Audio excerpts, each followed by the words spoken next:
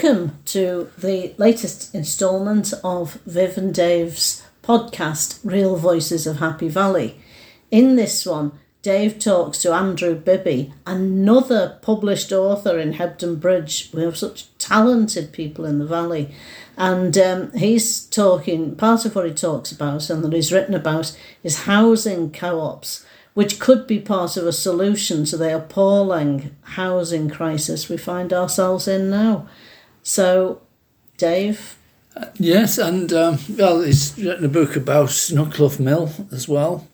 World-renowned, apparently, as a huge workers' cooperative in the 1870s, well, from the 1870s onwards, and about cooperation being part of the spirit and culture of the Calder Valley.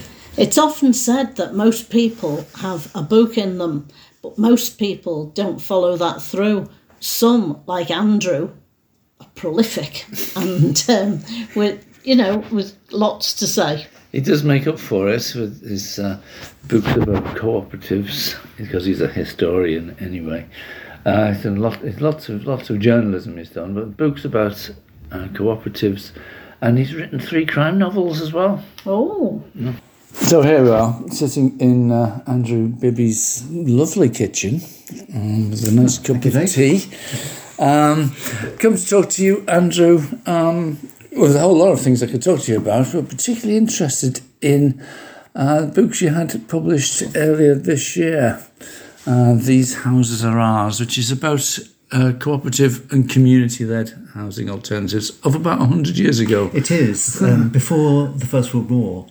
And I suppose my interest in this subject follows partly from my involvement in the local community land trusts, and maybe we'll talk about that later on, who knows. But before the First World War, there was a housing crisis, just like there is at the moment now. And there was a small amount of council housing being done in some areas, but there was also quite a widespread movement of what we would now, I think, call community-led housing, cooperative housing, very much bottom-up housing initiatives around the country. I mean, right around the country, from Cornwall up to Scotland, from over in Suffolk to South Wales, where cooperative societies were being established to create affordable housing, affordable working-class housing, as I say, at a time when there was a major housing need. And I think this is a story that's been forgotten. It has links to the valley. I mean, my book is talking about the national picture, but Hebden Bridge and the Upper Calder Valley does very much have a role in the story. Crossley Greenwood, who was the son of Joseph Greenwood, who was the very well-known manager of the Snuckclough cooperative in Hebden Bridge. That was worker run. Crossley Greenwood was his 5th son.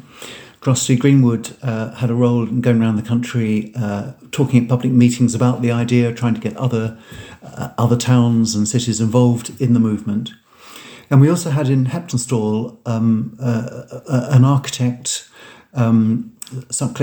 George Lister Sutcliffe, who eventually moved down to London and became involved as the architect of the movement.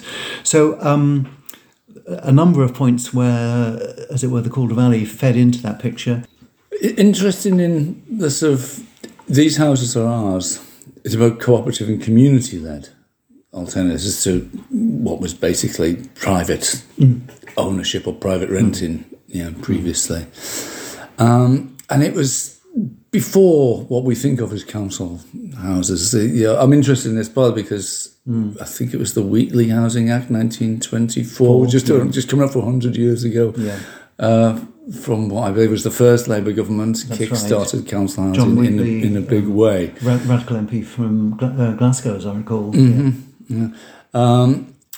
But the cooperative idea wasn't what council houses, or the management of council houses became, was it? Housing became an issue during the First World War, partly because of direct action by tenants, particularly in Glasgow and Clydeside, saying that we're at war, we're absolutely refusing to pay the increased rents that our landlords are trying to demand of us. So there was widespread rent strikes. It came to court. There were major demonstrations, and it was Lloyd George actually who rapidly realised that he had to do something about this, and rent controls were introduced in 1915. What I'm really interested in is the difference between the cooperative, the cooperative housing principles. Okay, maybe I should get to where I was about to get to, which was to say that the 1919 Act actually introduced new measures to encourage council housing, but it also introduced new measures to encourage cooperative housing. And one model being talked about at that time was the idea that councils would own land, councils would buy land for development, but co-ops would run the societies. So that sounds a fantastic idea to me. An interesting model, actually, yeah. So you would be a tenant of your own society. Your society would be the landlord, but ultimately the council's role will be holding the land and getting the land in the first place. But that model didn't really develop, and there were particular reasons. The 1919 Act didn't do as many favours for co-ops as it did for council housing endeavour. So that's really why we ended up for much of the 20th century with most social housing being provided by councils and very little being provided by co-ops. Would it have made much of a difference? I would guess that councils, local authorities, would have access to more resources than small cooperative movements, which helps them build the houses. I mean, it comes down to money, doesn't it, actually, at the end of the day? And it still comes down to money, finding the capital. And societies did struggle to find the capital, particularly after the war. They used ethical investment. They did what we would now call community shares, which is what's happened locally with a number of co-ops. I'm thinking of the Fox and Goose in Hebden Bridge, the Puzzle Inn in Salisbury Bridge. I'm thinking of the post office in Hepton Stall, Pennines Community Power. All have raised money from within the community, investment capital, but patient capital from supporters. And that was used 100 years ago. That was being used to fund the capital costs of cooperative societies. You sort of answered my next question, which is what can we learn from now from what was done 100 years ago? Yeah, so there's nothing new about that idea of going to the community for literal buy-in, people putting their savings into local initiatives. What can we learn? I think we can learn. I think it's quite an inspiring story. The fact that it happened then and has been forgotten about to a large extent is I think something to remember. As I said at the beginning, Dave, I've been involved in our own Calder Valley Community Land Trust, and that is, in a sense, the direct descendant of what was going on 120 years ago. That is a community saying, okay, we've got a housing need. What sort of housing do we need? How can we bring that about? How can we make sure that our towns, Hebden and Todmorden and so on, have the housing that meets local people's need rather than the housing which external developers think might be needed? So there's a lesson there in terms of communities doing things for themselves. The idea that you can actually make this happen if the will is there. Money is the root of a lot of the difficulties, and we have to ensure that we have funding models which are robust. Slightly easier now than it was pre-1919 because there are grants available from the government. So you can they come through Homes England, you can get grants, but you also then have to get capital from elsewhere. And one way might be to go to the community and say, well, look, you've got a few £100s, a few £1,000s that you're looking for a good home for. Think about investing it in your own local community. I think that's it's the past. I think it's also the future. I think it's the future too. This is me personally thinking, because the whole move towards from it's always been there, but from the strangely named Fair Rents Act in the early 70s, and then the selling off of council houses and then council estates from the 80s onwards. it doesn't do you any good to say, I told you so. But, in 40 years ago, many of us knew this is going to lead to a housing crisis, and here we are in a housing crisis. Here we are with a housing crisis, yeah. And I don't see either the current or any government in the near future really sort of solving this problem personally. By all means, other people might have different views. So the solution may be in communities. It's more likely to be in communities. Certainly. Yes. Yes, you're right on. Yeah. I mean, I think community land trusts, and there are now, 300 or 400 around the country. So it's a growing movement, growing idea. Can be exemplars. They can create decent housing, good housing, environmentally good housing. I don't think they can produce the quantity of housing that we need, but they can perhaps be a sort of model for others to follow.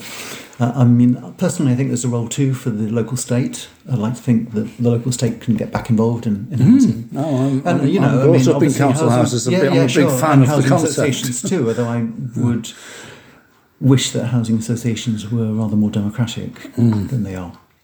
They've become some of them have become very, very large organisations with very well-paid senior managers, and I think out of touch with their tenants and out of touch with their communities. But solving the housing need in the next few years is going to need, as many different routes forward as we can think of to get those. So there's a variety of answers. There's a variety, yeah. But I said that co-op housing in Britain became very, very small scale after the First World War in the 20th century. If you look to other countries in Europe, if you look to Canada or the States, co-op housing is actually a really large sector.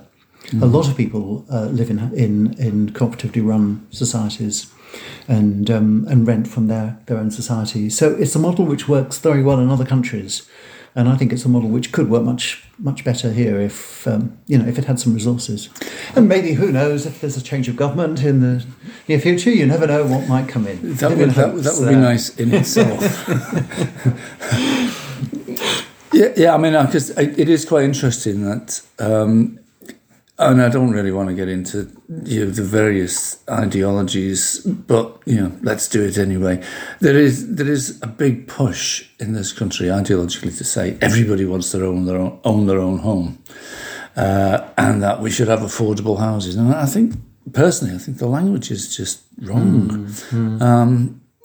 Whether everybody wants to own their own home or not everyone is going to be able to. That has to be taken into account. And I mean, we've seen home ownership shrink since her day because it's become less and less affordable, particularly for young people. And the big problem in our country, as I see it, is that housing, which is a human need, we all need somewhere to live, has become commodified. It's become a financial thing. So people with housing see their house values increase, and it distorts. Absolutely, and that's why I hate the term affordable housing. Yeah, because we can all afford a cardboard box in a shop doorway. We can't necessarily all afford a home, house, flat, or anything else. That will provide warmth, etc. for us and our family, whatever size of family, or whether our culture is a nuclear family or extended family, because we do have different cultures in this country. So affordable just hides the problem, really, as a term. To broaden it out a little, you've also written All Our Own Work, which is about cooperatives at work. We've talked about cooperatives at home, as it were. And Hebden Bridge, Knockclough Mill, plays a major role. Yes, Hebden Bridge had, for 50 years, probably the best known manufacturing cooperative in the country. And people, all sorts of people came to Hebden Bridge to see this textile mill, which was effectively being run by its workers. It's a great story. I can see the front cover. That is Knockclough Mill. That is the Knockclough Mill in Keighley and Road. I guess the Knockclough pub. Yes. Anyway, I mean, it's a story which I think needs to be remembered locally. I've heard it said that what you need to understand in terms of the social history of our valley is that it was a cooperative valley. Perhaps not particularly strongly a trade union valley, although Todmorden was much more strongly unionised than Hebden. But it was certainly a hotbed of cooperation. Todmorden got its cooperative store in 1846. That's just 2 years after the Rochdale Pioneers. The famous one. The famous Rochdale Pioneers. And of course, Rochdale wasn't the first co-op, but it became sort of symbolic of the start of a new wave of cooperation. Hebden got its cooperative store in 1848. All very closely linked to the Chartist movement, obviously going on at the time. It was a hotbed of Chartism too, our valley. Okay, let me take you back to the Nutclough Mill. Nutclough Mill was founded by a fascinating figure called Joseph Greenwood, born in the 1830s in Mytholmroyd. His parents were handloom weavers, and I can tell you that handloom weavers in the 1830s were very, very hard up. It's a really tough time. There's actually a Royal Commission at the time to look into their suffering. Didn't do anything, but Joseph Greenwood became a fustian cutter. This is cutting the fustian cloth, which was the basis of the Hebden economy at that time. But he had always been attracted by the idea of whether cooperation could provide better working conditions for people like him.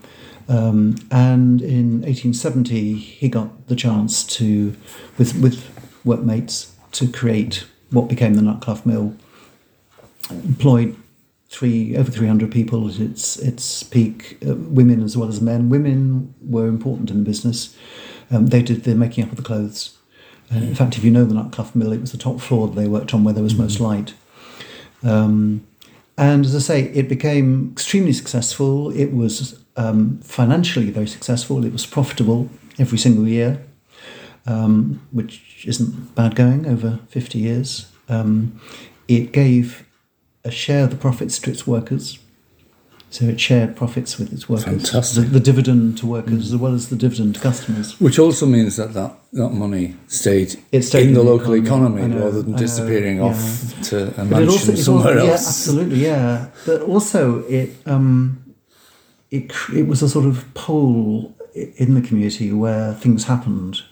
And one of the things it made happen was the links between Hebden Bridge and Todmorden too was involved in this, with Oxford University in the 1880s and 1890s. And at that stage, we just had the Reform Act. There was discussion in both Oxford and Cambridge about how they could meet the needs of a new, more democratic society. It wasn't fully democratic, of course, but it was more democratic. How could they reach working class people in particular? And one way they did that was by the outreach programme, the University Extension Movement. So if you were in Hebden Bridge or if you were in Todmorden, say in 1888, you could have gone along on a Saturday night to the Cooperative Hall, and you could have heard Oxford Dons giving lectures maybe on literature, maybe on history, maybe on science. And from that came a very strong nucleus of local working class men and women, people working in the mills, who worked to really push the idea of adult education, further education. And in fact, the Workers' Education Association, the WEA, one of its founders was originally from Walsden, and then started working in Hebden Bridge and in the weaving shop. That's fantastic. It's my first teaching experience. Was as a part-time tutor in the evenings for the Workers' Education Association. Yeah. In what was then, that would be the late 70s. It was in what was then called an unemployed workers' centre. Yeah. Which is another, yep. The working class, the organised working class, trade unions, cooperative movements have always thought of education as a fantastic resource for people, for individuals and communities, and for themselves as trade unions and what have you. Yes. Well, let's remember, Robert Halstead's his name. His parents both died whilst he was a kid, so he was an orphan. He was brought up by his brother. Obviously went into the textile trade because that's what you did, but was not really at home in the weaving shed where he worked. There's a story of somebody going around the weaving shed and seeing, I think it was a copy of Ruskin propped up against the loom. He was reading Ruskin in his spare time when the looms were working okay. He was, I think if he'd been born today, he would have been an academic, there's no doubt about it. And he, with two others, were responsible for creating what became the WEA. That's just at the turn of the 20th century. So an important character. And then, I mean, Dave, I'm off at the weekend to Hebden Bridge Literary and Scientific Society, the Lit and Sci. They've got a talk being given by the director of the National Portrait Gallery, who incidentally is from Hebden Bridge, but that's another story. But more local people. I mean, everything happens with an in interesting the story behind them. The Lit and Sci was created in 1905, 1906 by some of those people who'd been to Oxford University to the summer schools. Robert Halstead had left the Valley by that point, but the first secretary of the Lit and Sci was a name I've already mentioned, Crossley Greenwood.